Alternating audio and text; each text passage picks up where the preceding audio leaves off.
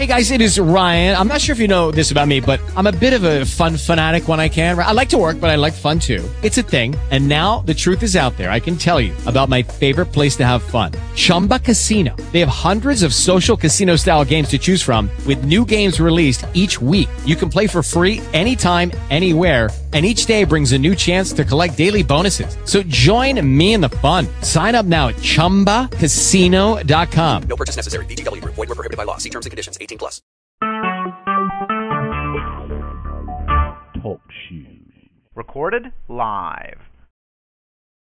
Good morning, good afternoon, good evening, everybody. This is Charlene Anderson, your wholesale sourcing expert, on a beautiful Wednesday in Southern California, where it is about 80 degrees warmer than where I live at home, so it's fantastic. So we have a really special guest today, live in the studio, because I'm in one bedroom in the house and my mom is in the other bedroom, and she is here to talk to you about her life in business.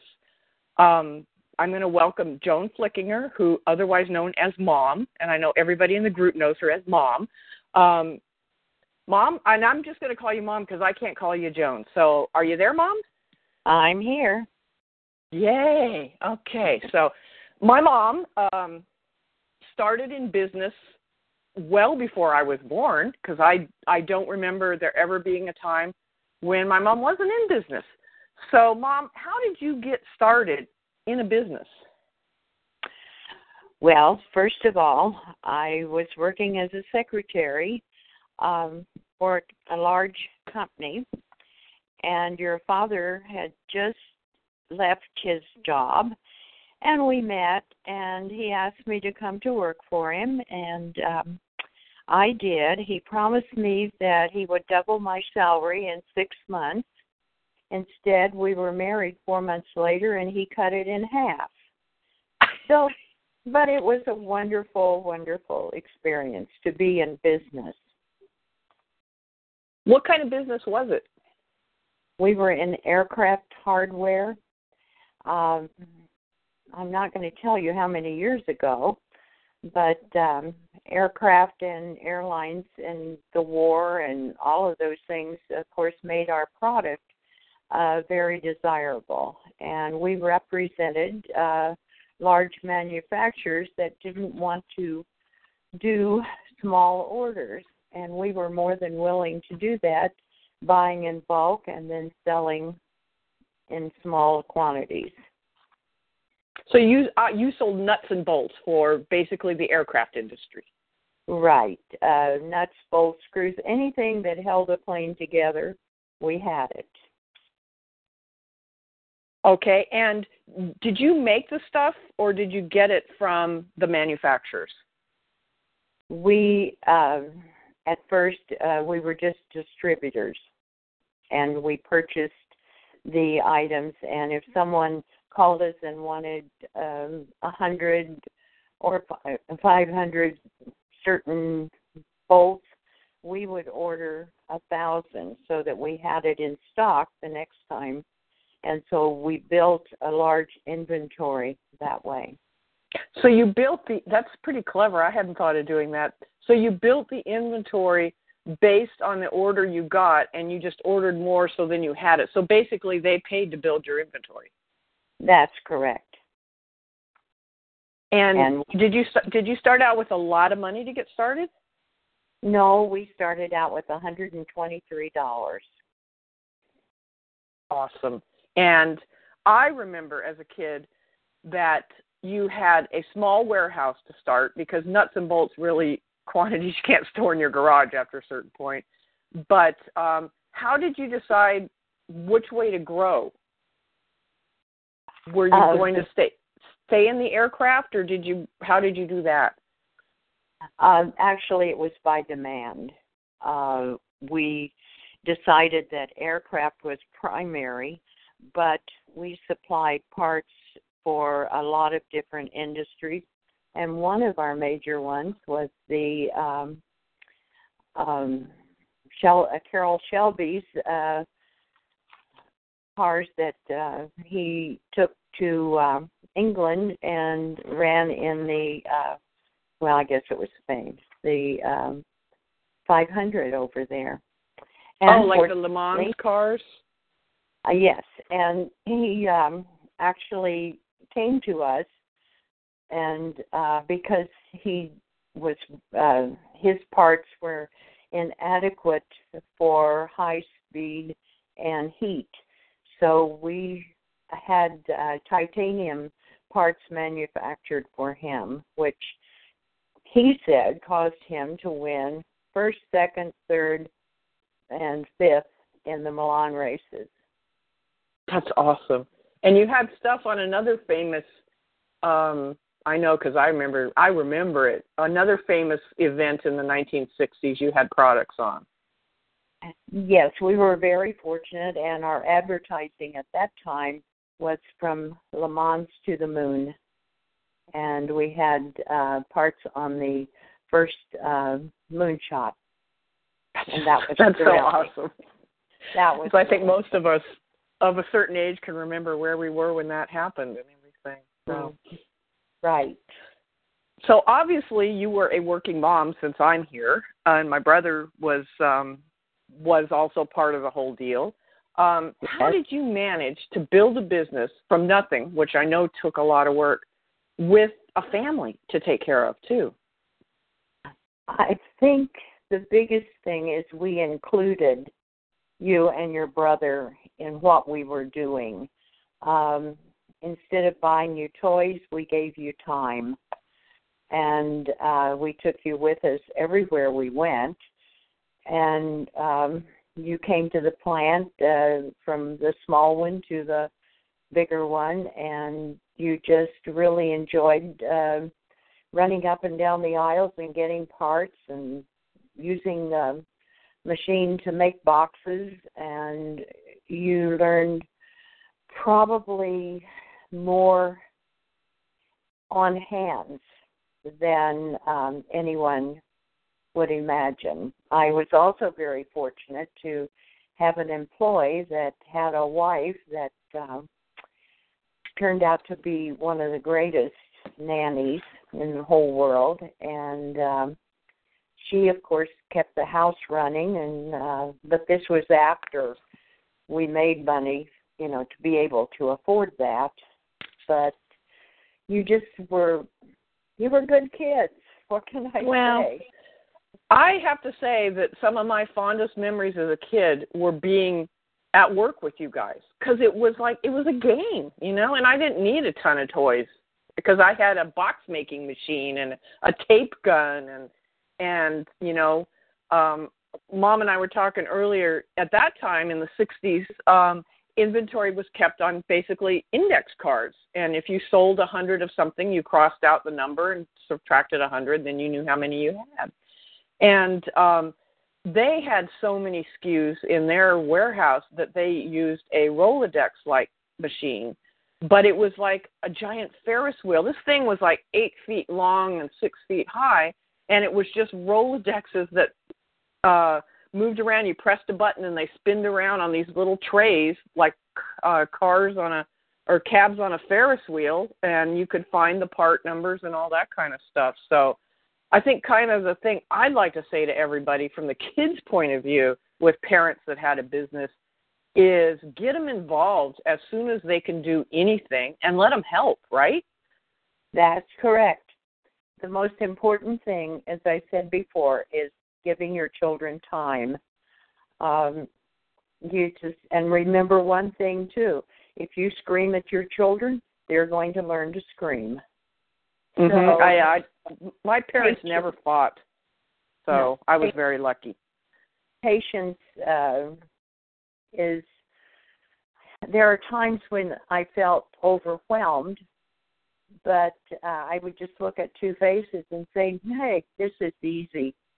And so it worked out very well. Excuse me, I'm getting a cold. Did it tickle? Yes, but it'll go away. So Alp is asking if I ever felt neglected. Not in the least.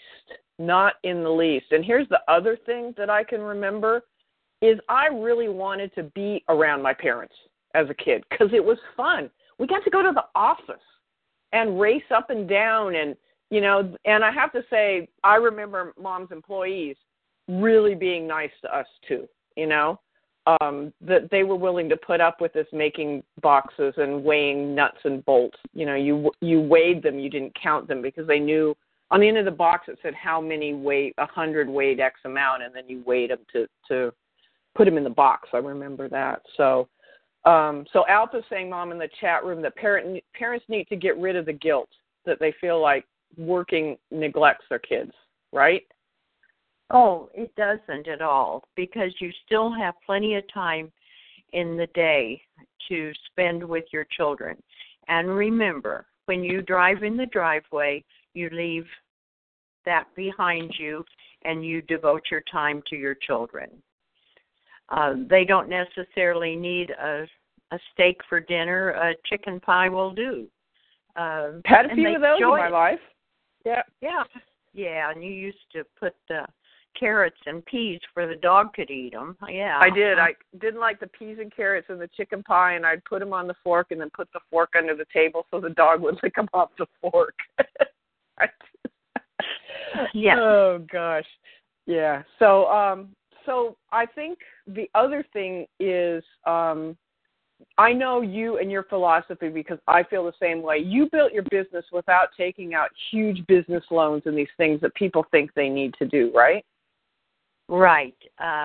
We never, I don't think over twice we ever took out a loan, although we had a line of credit with the company or with the bank, so that the companies would know that we were stable and would pay our bills.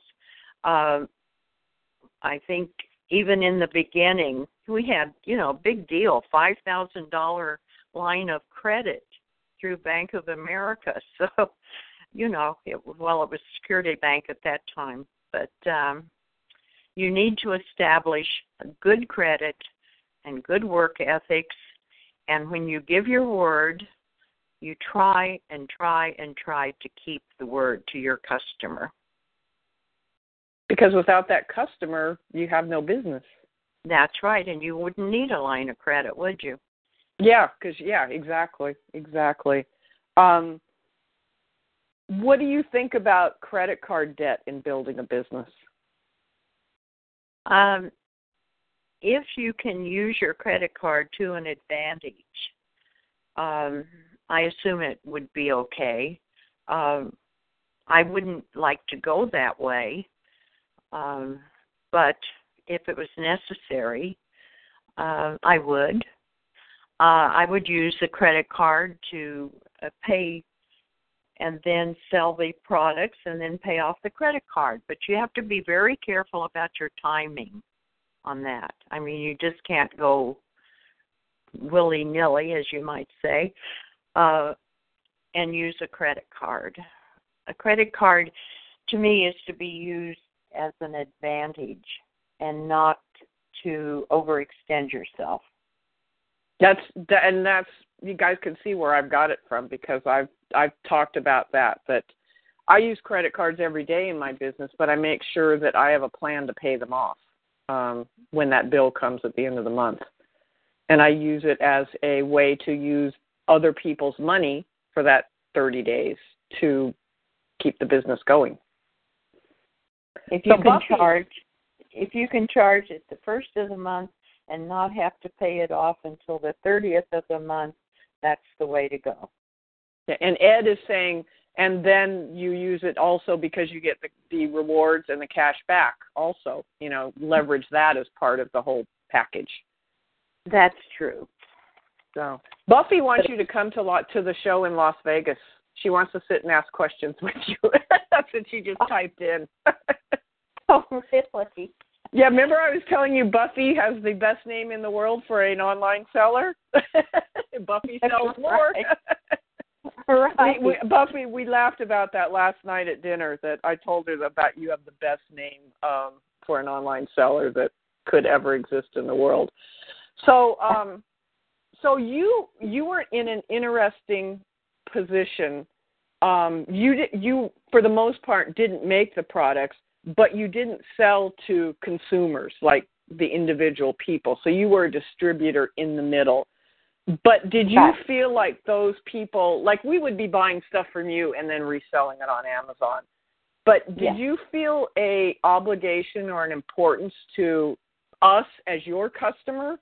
Were we as important as we hope we are? Oh, definitely. Of course, we didn't sell to individuals. We sold to Douglas Aircraft and McDonnell Aircraft and all of the big names at that time. So we didn't sell to individuals. If someone, called us and they needed 3 or 4 screws or whatever, we gave it to them. Because we didn't know that guy could be working at Douglas. Yeah. So it was, you have to cover all your bases. We had one little man that was really interesting, and he, on his own time and with his own money and contributions, he built wheelchairs for children at Children's Hospital. And so we always gave him all of the hardware that he needed to build wheelchairs. And we got the most wonderful letters back from Children's Hospital and how excited the kids were and pictures of them. And so that was reward enough. We could do that because we had the parts that he needed, and it was wonderful. You made a really good point about the guy who might need just a few screws, but you don't know what he might order in the next week or month. And I think because we are micro-sized businesses, basically, in the world,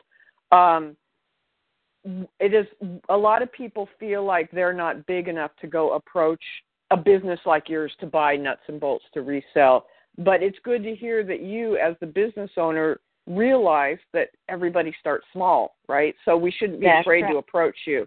And so I think guys out there who are just getting started, especially people listening on the call, you need to realize, don't be embarrassed because you're a small seller to approach a company, because they, meaning someone like my mom who ran the company to sell to people like us and big businesses, realizes that we start somewhere. And in 5 years, we may be ordering hundreds of thousands of screws. That's right. And one of the things that built our business, and I know it sounds strange, since we only started with $123, is that we really catered to the petty cash buyers from Douglas and McDonald's and all of those, because they would do R&D, research and development, and they would have a $100 minimum minimum and maximum to spend on maybe 3 screws. So believe me, every morning when I went to the office, those were the first ones I called because I loved those petty cash orders. Which I bet a lot of the suppliers wouldn't bother with them. That's $100. Right. We're not going to bother with that. So right. So I can remember you saying that you would get up in the morning and go through your Rolodex and call them and ask them what they needed that day or that week. That's right, and usually they needed it immediately. So if they needed it in the middle of the night, they had our number, they would call us, and we would go to the warehouse and pack it and take it over to them. Yeah, and that's business. Right, and then the next time they maybe needed 1,000 of them, then there's another big growth in your business because you've treated the little guy right. That's right. We treated the engineers that needed the R&D business, and of course then they put it on their record that they got it from Aircraft Threaded Products. And so the purchasing agent, when he needed 1,000 or 5,000 or whatever, would call us. So it was just, a really good deal for us. So our lesson from that is we shouldn't be afraid to ask a big vendor like you to help us out to start. Oh, absolutely not. Okay, guys listening, don't be afraid to ask, because that is the biggest question I have in the group is I'm small, nobody wants to work with me. So, but you can't use that attitude. You see, you have to use the attitude is, hey, I'll call them. They want to work with me. You have to be positive. You have to be positive in business. And you have to ask for what you want, I think, right? That's right. And don't be afraid to ask. Usually they're on one end of the phone and you're on the other. They can't, they can't get mad at you. What's the worst they can say? No. Right, or send you to someone that could accommodate you. And you would do that if you had somebody like us call you and you couldn't do the order, you would refer them to somebody who might be able to? That's right. See, when I worked for Cooper Precision Products, how I met your dad is we didn't handle small orders. So I referred small orders to him. Ah, see, I didn't know that. Okay. Oh, yes. Ah. So there again, relationship building. Mm-hmm. Yes. Okay. I have a question from Alp in the group. My mom has not sold online. I can give that, but she buys a lot online, I know. How would you have alter your business, knowing what you did, to work with more current sales things like online selling? Was it possible to do? Oh, sure. There would be no problem at all. In fact, I think although we didn't have it then, I would really welcome it because I think that's a really very vital part of business.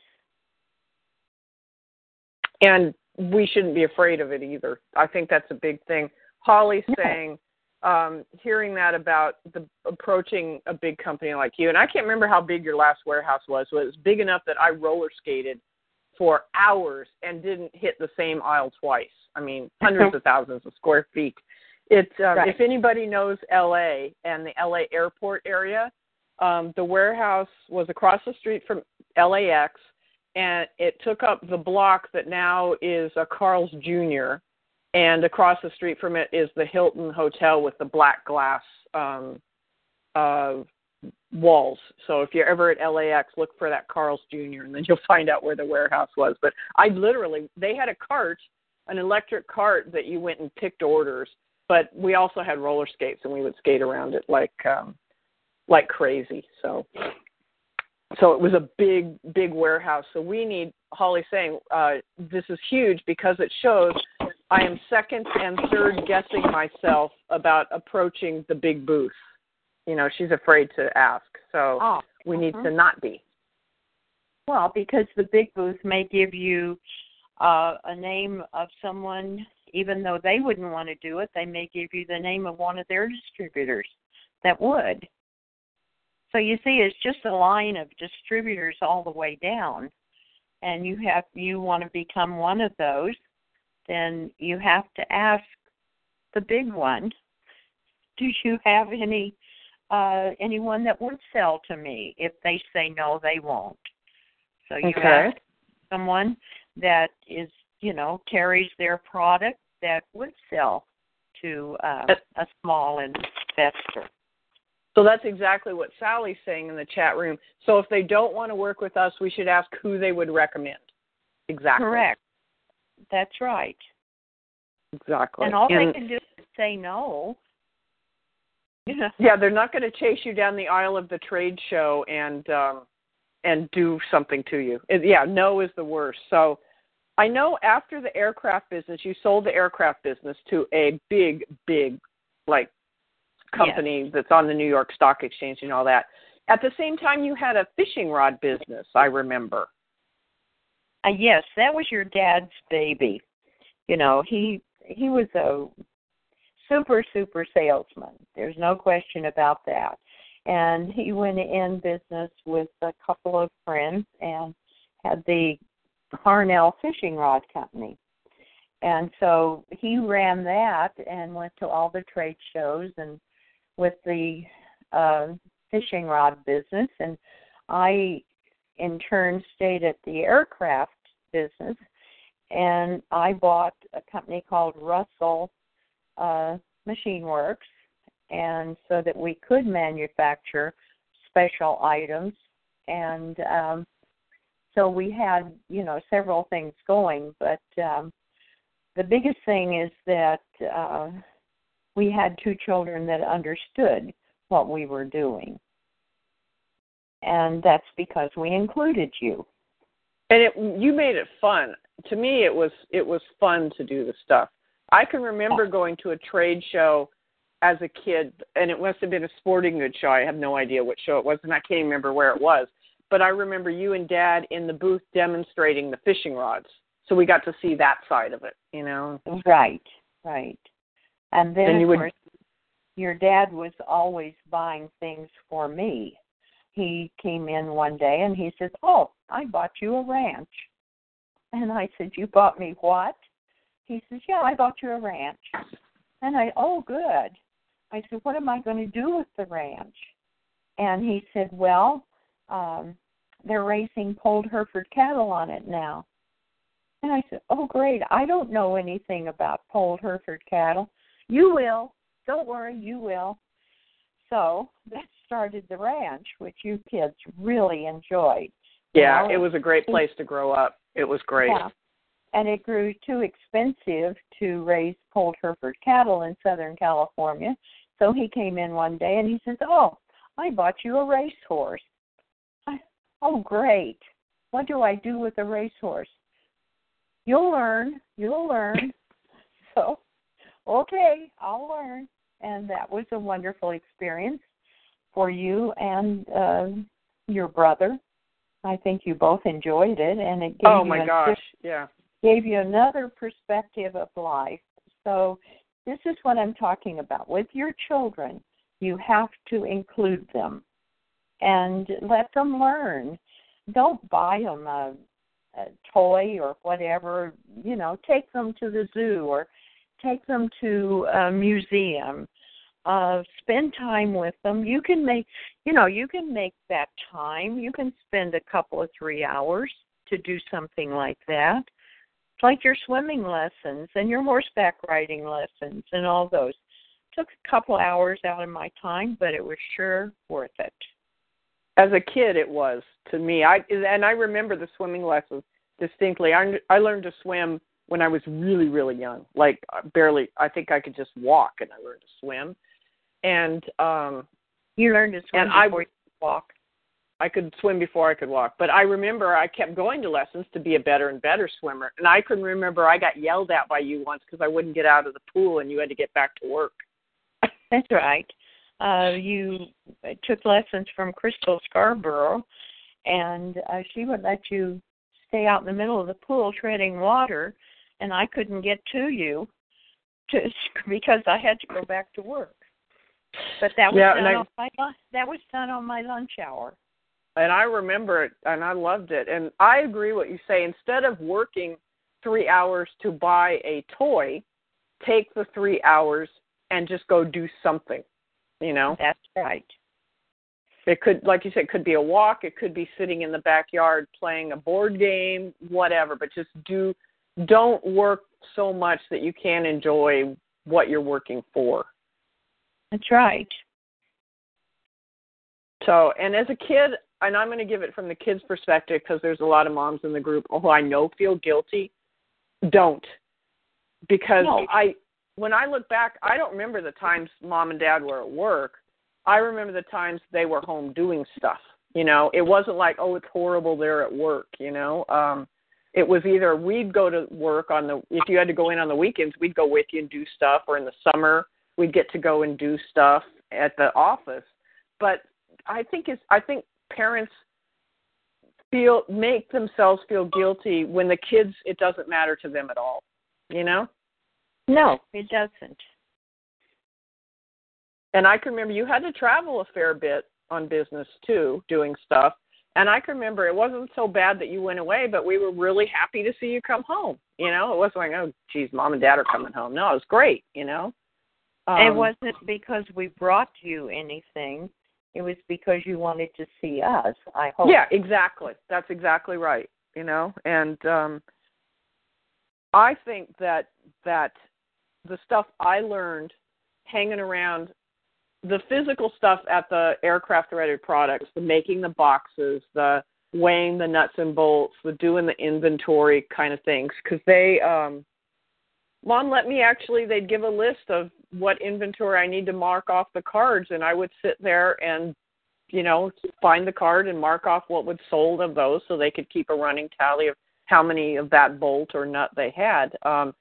I learned a lot doing that, and I learned a lot on the ranch, and the part I learned there, besides the horses and taking care of horses, the bookkeeping part, which I think was really important, because you showed me how to, you know, bill people for stuff that you had to keep track of, the injections the horses got or the shoeing or whatever, and how to keep track of all that, and I think that was really important.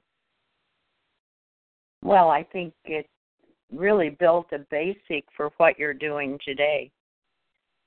So working parents who have small businesses, you guys who are listening, let your kids help you with stuff that you may think they don't need to know, but in the end, it will be valuable. Who'd have thought I'd need to know how to keep a set of books, you know? I don't do my own books anymore for the business, but I know to know that they're right because I know how to do it now that I've hired somebody, you know? Holly's saying she has kids who are 9 and 6, and they love helping in the business, and Holly grew up working in her dad's business. See? There you go. That's right. And I bet, Holly, you probably loved it as much as I did, you know, and I bet your kids will too. They will learn stuff like you did that you can't teach in a book, you know. And Sherry's son helps. He's a box packer, so he packs the shipments going out. And you know what? He'll learn to be organized and be efficient by doing that, because he'll know how to get it done in the fastest amount of time, you know. And that's right. And he'll teach you something. He may come up with ideas he may come up with ideas you never thought of. Like, Mom, what if you did it this way? You know? Mm-hmm. Right. And listen to him. You may have a valid reason for not doing it that way, but explain to him why it can't be done that way. And Sherry's also saying that he talks to other kids in stores to find out what is hot in the new toys, so she can know what products. So, and Carolyn says she tells her kids it's like playing Tetris, packing boxes is. Right. Right. You know, so yeah, so you could, it's just giant size Tetris. And you know that old joke about how kids play with the boxes instead of the toys anyway, you know? And they do. So, I know that's true. And I mean, you boggle their mind if you give them too many toys. You know, to me, toys are great, but it was not the end all for my family. Even today, we really don't give each other big gifts. You know, just a remembrance is all you need. Mhm. So yeah, and Sherry's saying her son definitely loved playing with the boxes. So Elizabeth is saying her daughter is 11 and a half and is too cool to help her figure out hot toys. But what else could an 11-and-a-half-year-old do to help Elizabeth with her business? Oh, there's so many things. I don't know exactly what business she's in, but there's just the basic of business. And, of course, you've got to remember, too, that maybe the kids will go through a period of where they did it until they were 10, and they don't want to do it now, and they may come back to it when they're 18. Their ideas and their pleasures change, and you have to prepare yourself for it. You have to prepare yourself for the day that they don't need you as much. And that is nothing to do with you or how you've taught them or anything. It's just that they are growing up and their ideas are changing, and you have to respect that. I mean, as I said, I don't know what products she's selling, but 11-and-a-half-year-old girl is probably beginning to think of other things. And Bridget's saying working with your children also gives you lots of time to talk with them and listen while you're doing something with them without that sitting down across the table kind of talking, because you're just talking. Right. And, I dislike hearing that parents do not have an evening meal with their children.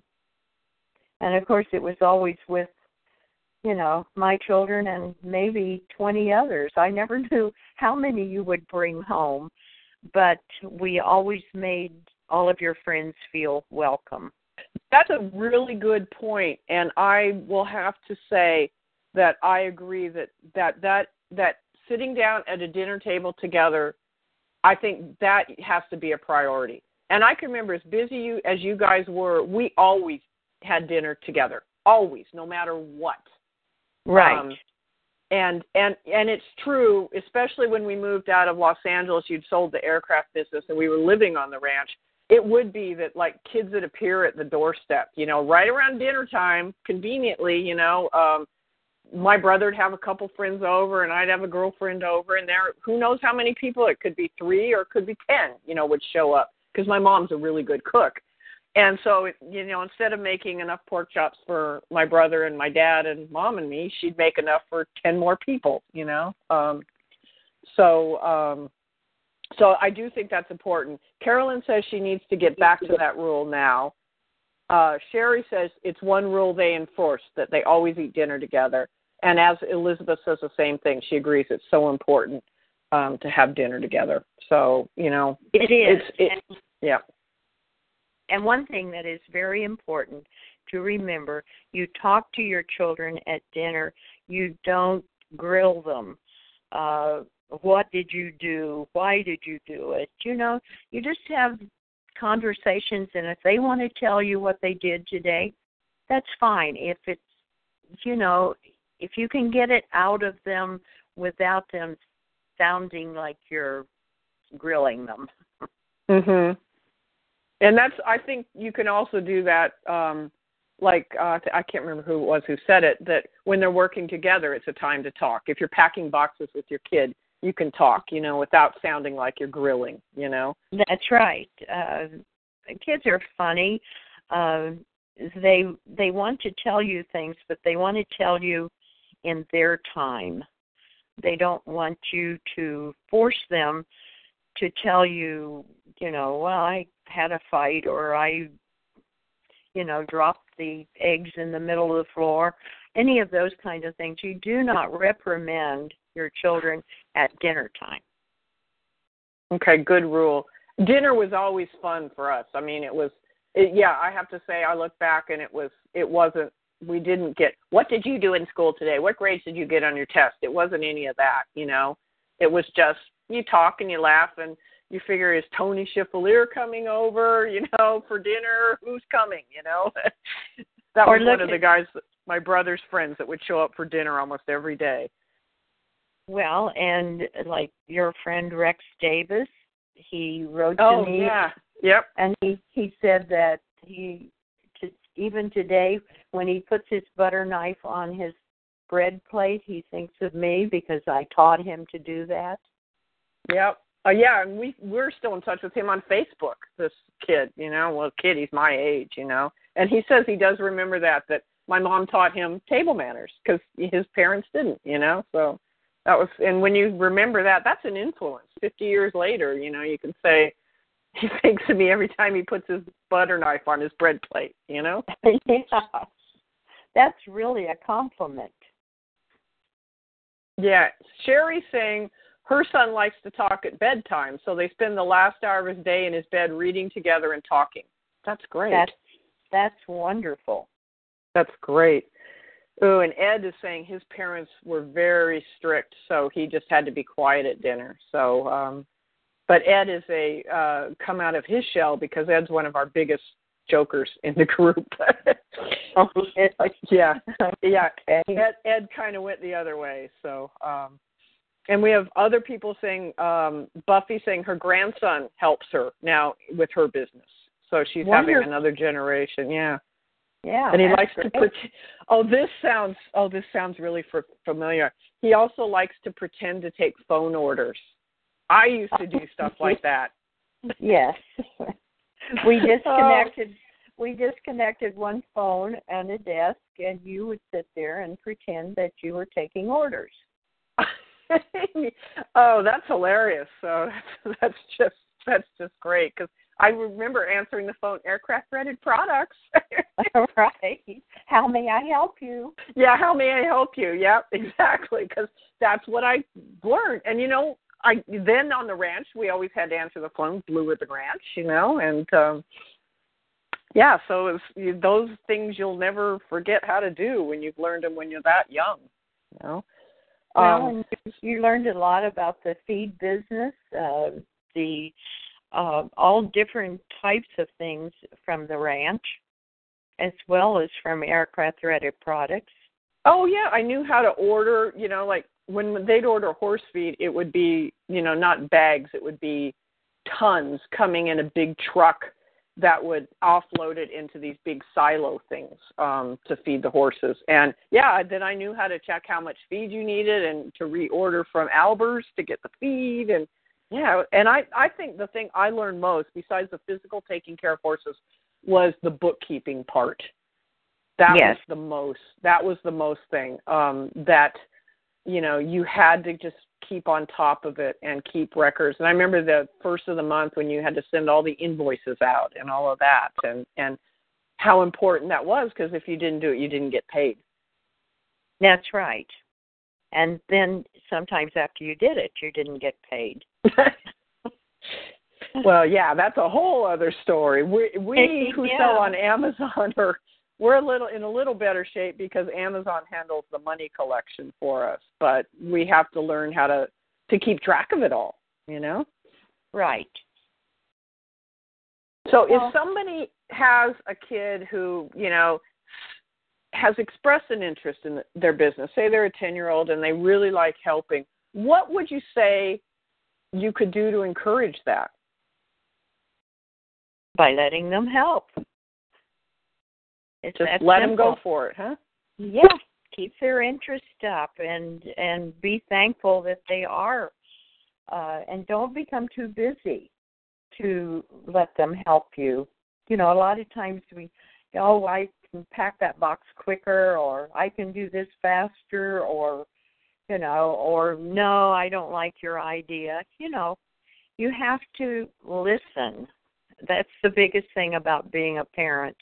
Listen and shut up for a few minutes and let the kid tell you. Okay, so just don't be the one who has to keep talking. That's right. Let them tell you, and you'll learn a lot. It's unbelievable.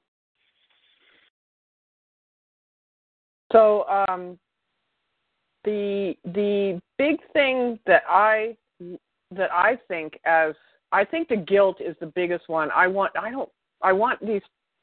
people in my group who are a lot of people I know are working full time in a outside job, and they're trying to build a business and raise a family. And I think the guilt they're feeling that they're not doing any of them well is incredible.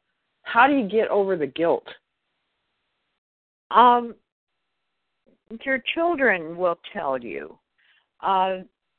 If you feel guilty, they're going to feel guilty of taking your time and your effort. So guilt is a strange thing. We can build guilt in our mind, but it isn't even there.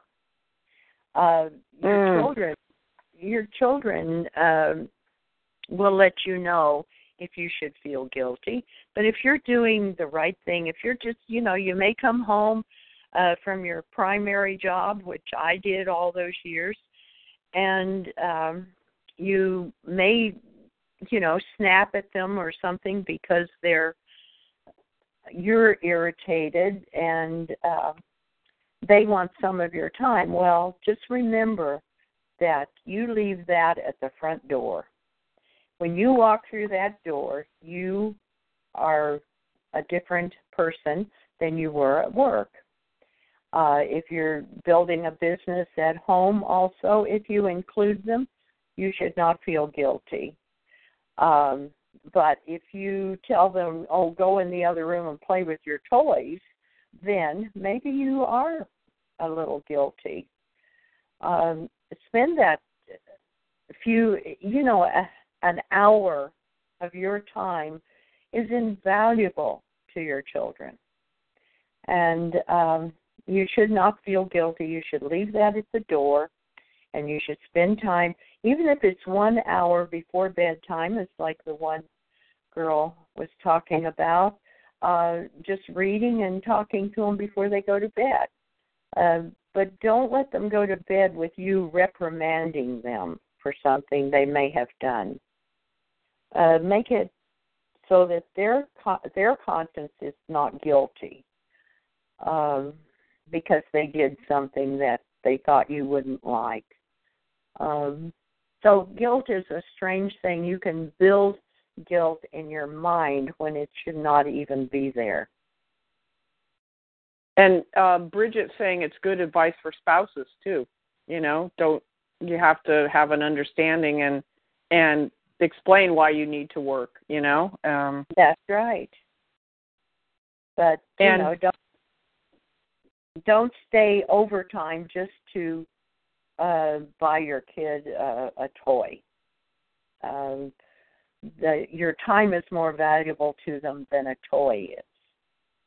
Totally agree. And from the kid's point of view, I totally agree. Because I have to say, we didn't have a ton of toys. No. It's not like we had a playroom that was filled with stuff. My brother and I were lucky enough we each had our own bedroom, but we had our closet, and all the toys were, in a corner of the closet, and that was it. It wasn't like the living room was covered with toys and all that, and I never felt like I needed more toys.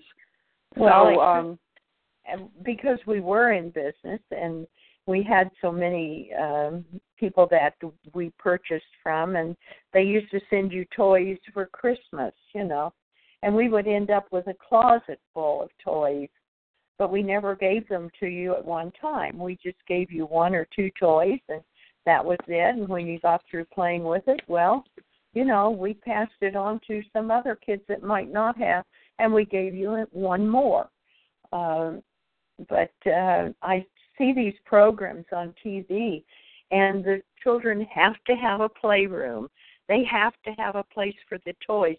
I am amazed at the people that live next door to us and what they had in their backyard for their children to play with, which they never did. They never played with. Oh, God. Yeah, this is the previous people who lived next door. They had more toys than I've ever seen in my life. Everything you could imagine, from swing sets and stuff down to every piece of Fisher-Price stuff in the world. I mean, it's a big backyard, and it was covered with toys. And she used to have a garage sale every 2 months to get rid of some of the toys, and then she would take that money and go buy more toys. And her kids needed time. That's all. The thing that's come up in the chat room is a lot of us had ant farms as kids. Yes. Alp was saying she played with leaves and ants in her imagination, and she created rivers with sticks. It's that kind of stuff. Elizabeth had an ant farm. It's horrible, but Alp is saying that parents get into debt to get rid of guilt, so they buy all this stuff because they feel guilty. That's exactly right. And they take them to the grocery store and let them choose the food to eat. That, to me, is ludicrous. I cannot see letting your children choose your meals. You're going to end up with sugary cereals and Pop-Tarts. That's a really good point, because I remember you and Dad never said, what do you want for dinner? What are you going to eat? You made dinner, and that's what we ate, That's right. And if you didn't like it, didn't eat. If you didn't like it, I didn't fix it again. Yeah, it's funny. And now I go to the store and see that where, what kind of cereal do you want? What kind of meat should we get? What should we, it's like, I never thought of that. I can't imagine that kind of control with an 8-year-old, I mean. Well, I see it with 3-year-olds that have a screaming fit in the aisleway because Mom doesn't get them a certain item. It's just, those are decisions that you need to make for the children, not them make it for you. Alp is just saying in capital letters, thank you. That makes me nuts at a friend's house, like they are at a restaurant. Yes. I mean, it's on the table. If you want to eat it, there it is. If you don't, well, don't eat it. But I would try not to fix it again. Yeah, like salmon patties. That was the one. Yeah. I couldn't. Yeah, that I know. I think you only made those once, and that was enough for me. It's like I'd rather have the pork chops that you made were really good. So, and it's funny. The chat room's now going crazy that everybody wants to get an ant farm again. Oh, well, can I tell you, ant farms can be kind of dangerous too. Remember when your brother broke his and the ants were all over everywhere? Yeah, I do. I also remember when his hamster got loose in the house. Yes, and he didn't tell me, so I didn't know to look for it. Oh, yes. Those were the days. And when your grandfather found a snake for him to take God, to school, yes. Ooh. And he let it out. Oh. Yeah. Yes. Brother was interesting to and raise. I hate snakes. That's the one animal that I'm like Indiana Jones, where he said, I hate snakes. So, can't stand snakes. So the whole guilt and the buying stuff. There's a lot of comments about buying stuff to get rid of that guilt kind of thing instead of spending the hour, as somebody said, reading in bed at night, Right. Please don't feel guilty. You should not. Leave it at the door. Don't let the children think you feel guilty, because, they will really put you on a guilt trip then. As somebody said, kids know how to work their parents. Buffy said that. Yes. And you remember going fishing with your dad more than you remember us bringing home Chatty Cathy or something. I don't remember Chatty Cathy at all, but I remember going fishing, and the times we'd go out of San Diego and go deep sea fishing, I remember that really, really well. And I can remember going fishing up in the high Sierras for trout fishing up there. And I can remember that Dad had Charlie and I sit on the edge of the pool with our fishing rods and cast into a bucket he set on the diving board at the other end of the pool so we could practice casting to get better at it. I remember that. Yeah, the toys I don't remember, Vaguely. The ant farm I remember, and I remember I had Breyer model horses. Those were the other stuff I don't remember at all, Right. And, you had the little farm, if you remember. That one, the metal one that had all the fences and things like that. Yeah. I hadn't thought of that in a long time, but the other kind of stuff. Oh, and I have to tell everybody the other toy I now remember. I got a toy, probably I was 8 or 9, maybe 10, because I remember the house we lived in, and it was called Creepy Crawlers. And it was this hot plate that you put these metal molds on, and you put rubber things like a goop in it, and the heat set it. It probably would be outlawed now because of the heat and all that. And then you made spiders and flies and all this kind of stuff. Oh, and Elizabeth had a Creepy Crawler set. Elizabeth, my mom put up with me putting bobby pins on those things, and she wore them in her hair. just to be a good mom. I remember that really, really well, that she would go to work with these creepy crawly spiders and stuff in her 60s bouffant hairdo.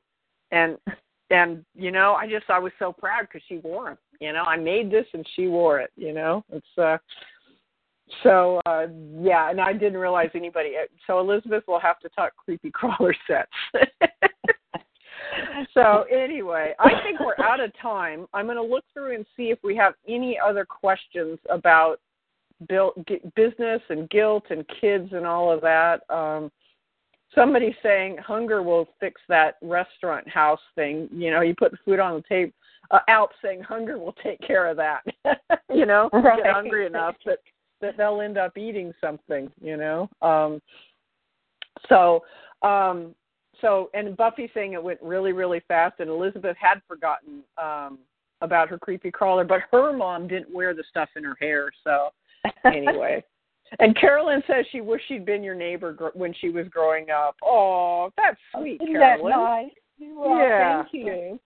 Thank you, guys. So I appreciate it, Mom, listening, you coming and joining us in the call. It was really, really appreciate it. So let me do the wrap-up here and just let everybody know that I will, now that the trade show is over for me, I will be much more of a fixture in Facebook because of the trade show. I kind of let that go, but now we're back on our more regular schedule on the Facebook group, and we'll be back in 2 weeks with another podcast, and I'm going to talk more about trade shows, about actually what, if you've never attended one, what you need to expect physically and mentally to get yourself ready, and just how to approach that first booth that you're scared to death to approach. That's what we're going to talk about, because a couple people are on the fence about going, and we need to make it less scary. So I'm getting lots of thank yous from everybody, Mom. So fun hour, sweet mom. Thank your mom for us. Your mom's really smart. Where did she learn child psychology? So thanks, Mom. Well, thank you. It's my pleasure. Okay, and we'll see you guys all on Facebook. Thanks a lot. Bye-bye. Hello, it is Ryan, and I was on a flight the other day playing one of my favorite social spin slot games on ChumbaCasino.com. I looked over at the person sitting next to me, and you know what they were doing? They were also playing Chumba Casino. Coincidence? I think not. Everybody's loving having fun with it. Chumba Casino is home to hundreds of casino-style games that you can play for free anytime, anywhere, even at 30,000 feet. So sign up now at ChumbaCasino.com to claim your free welcome bonus. That's ChumbaCasino.com and live the Chumba life. No purchase necessary. VGW. Void where prohibited by law. See terms and conditions. 18+.